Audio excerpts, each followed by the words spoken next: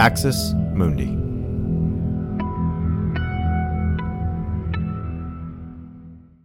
You're listening to an Irreverent podcast. Visit irreverent.fm for more content from our amazing lineup of creators. What's up, y'all? Brad here with some exciting news to share with you about Straight White American Jesus. As you've probably noticed, we now have ads on our shows, and honestly, it's a way for us to keep the lights on and keep doing this show as we've been doing it for the last couple of years. I'm in a new place in life. I've stepped away from my full-time position as a professor, and those ads simply are just a nice financial revenue stream. However, I know for some of you, ads are not your favorite thing. And so if you would like to both help support us here at Straight White American Jesus and enable us to keep doing this show as we've been doing, and you would like an ad-free experience, then all you have to do is go to the links in the show notes for today, and you can sign up either for a monthly premium ad feed membership, or you can sign up for the entire year. If you sign up by the end of September and you use the promo code SWAG for a monthly membership or SWAG year for an annual membership, you can sign up for a deeply discounted rate. For the month, it's only $1.99, or if you pay for the whole year, it's only $42 for the entire year. You'll help us out tremendously, and you'll get an ad-free experience. Check it out.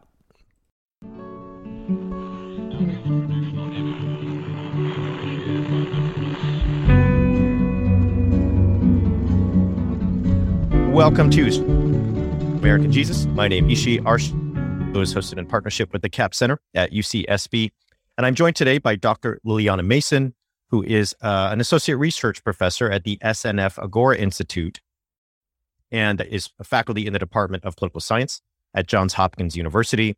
Dr. Mason is the author of Uncivil Agreement, How Politics Became Our Identity. That's with the University of Chicago Press, and also has a new book coming next year. Dr. Mason has been published seemingly all over the American Political Science Review, American Journal of Political Science, Public Opinion Quarterly, also been featured in many places, including the New York Times, the Washington Post, CNN, and NPR. Just say, Dr. Mason, thanks for taking the time to join me. I really appreciate it. Thanks so much for the invitation. I'm happy to be here.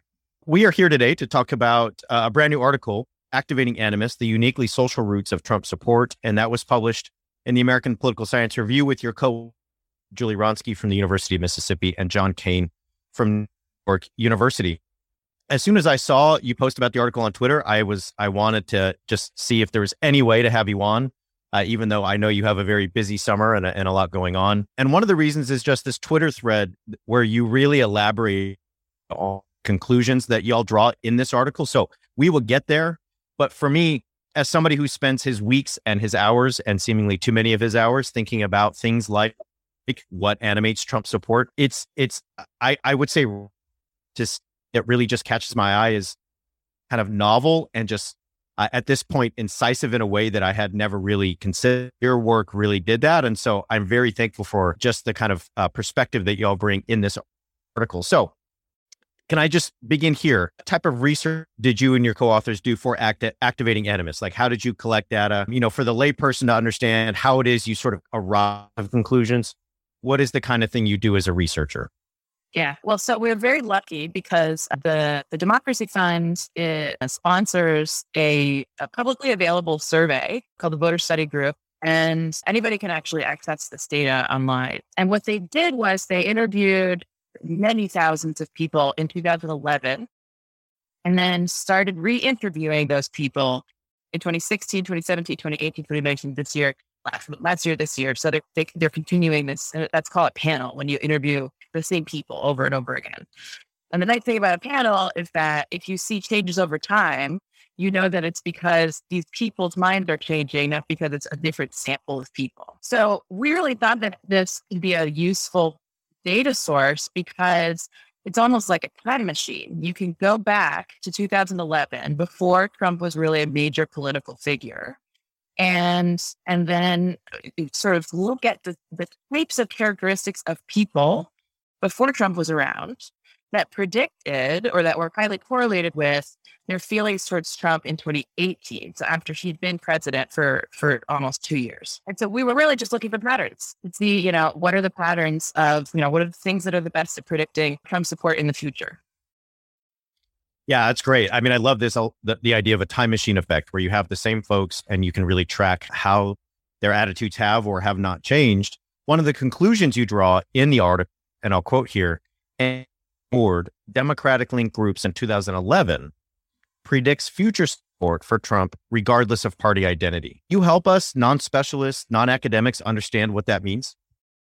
Yeah. So these feelings toward these were self-reported feelings towards African Americans, Hispanics, LGBTQ plus Americans, and Muslims. And so these people who felt negative feelings towards these four groups in 2011 were more likely to support Trump in 2018.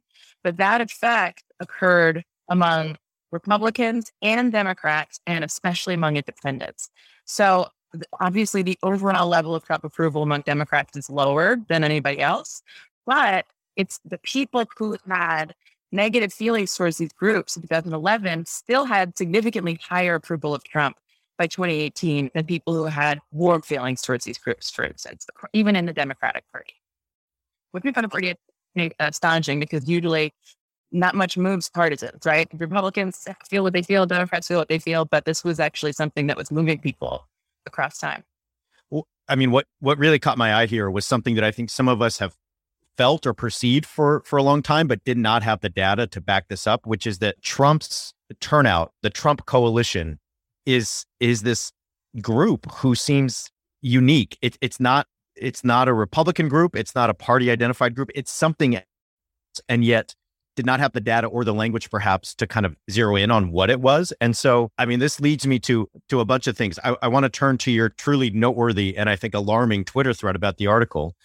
You elaborate on your findings and draw some pretty arresting conclusions. And first, it seems that what you're saying is there's a correspondence between folks who really liked Trump in 2018 and in 2007 really have animus towards or dislike of Black folks, racial minorities like Muslims, folks who are part of the LGBTQ plus community, and Hispanics.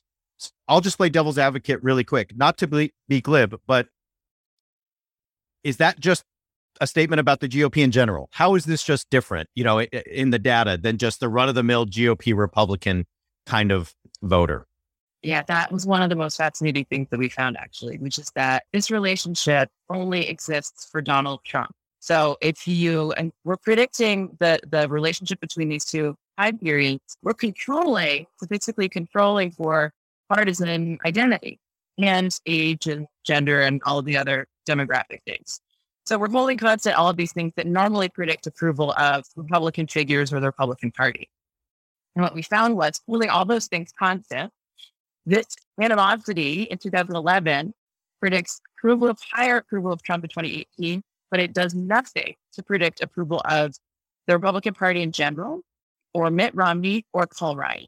So these were just the people that we had in the survey to measure against. But basically, it was this really standout effect where, just regular Republicans, there is once you take into account their Republican identity, this animosity doesn't actually predict much, right? But even taking into account Republican identity, the animosity in 2011 has this really strong relationship with Trump approval. And he's unique in all of the political figures and the political parties that we tested. Trump was uniquely attracting this particular group of people, almost sort of like a lightning rod, right? He wasn't creating them. He was drawing, previously people who already held these attitudes. He was attracting them, corralling them into one particular political group around him. Thanks for listening to this free preview of our Swag episode. In order to get access to the full episode and so much more, become a Straight White American Jesus premium subscriber by clicking the link in the show notes. It'll take you like 2 clicks, I promise. In addition to getting access to this episode, you'll have access to the entire Swag archive, over 550 episodes. You'll also get an extra episode every month, ad-free listening, Discord access, and so much more. All that for less than $6 a month, and it helps us keep our flag up and continue to safeguard democracy from religious nationalism, extremism, and rising authoritarianism. Check it out. It's not hard, I promise.